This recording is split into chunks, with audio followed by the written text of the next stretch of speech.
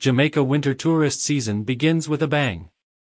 Jamaica Tourism Minister, Honorable Edmund Bartlett, has revealed that the 2022-23 winter tourist season is off to an amazing start as Jamaica has recorded over 40,000 visitors since the season kicked off on December 15, with over 11,000 stopover visitors flying into the tourism mecca of Montego Bay on Saturday, December 17. This start of the 2022-23 winter tourist season is the strongest in the history of Jamaica. We were able to welcome over the weekend, from December 15 to 18, a total of 42,000 visitors. That includes 37,000 stopover and 5,000 cruise visitors, Minister Bartlett outlined. Mr. Bartlett said, over 11,000 stopover visitors traveled to Montego Bay on Saturday, on some 61 flights. This is a record for the sector and further underscores the robust post-pandemic recovery that the tourism industry continues to enjoy. We are satisfied that the tourism sector has effectively recovered. We are equally satisfied that the market is responding strongly to Jamaica. The forward bookings for the rest of the season are equally strong.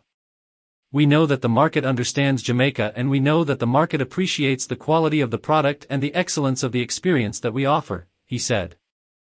He stressed that the strong inflow of visitors is the fruit of painstaking work on the part of tourism stakeholders.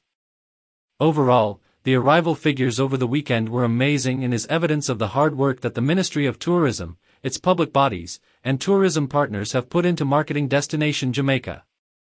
The season is shaping up to be the best winter Jamaica has ever had, with record arrivals for the period, the minister added. The minister added that cruise tourism is also on the rise.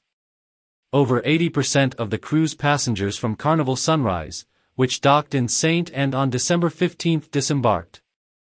The ship had some 3,000 passengers and 1,200 crew, and they were all over Ocho Rios and were busy spending and enjoying our tourism offerings. The same thing has occurred as passengers disembarked ships that have docked in Falmouth, including Royal Caribbean cruise vessels. Noting that the arrival figures were also boosted by the major Burna Boy concert held in Kingston over the weekend, Minister Bartlett underscored that the island remains very appealing to visitors. Jamaica remains top of mind among persons in the travel market, and our efforts to enhance our tourism product continue to bear fruit. We continue to do everything that we can to enhance the safety, security, and seamlessness of our destination, Minister Bartlett expressed. The minister has indicated that Jamaica is set to secure a record $1.4 billion in tourism earnings for the winter tourist season. The projected earnings were based on 1.3 million air seats which have been secured for the period and the full recovery of cruise shipping. We are therefore looking forward to a very powerfully positioned winter season that will enable a strong year for the economy of Jamaica, Mr. Bartlett said. More news about Jamaica.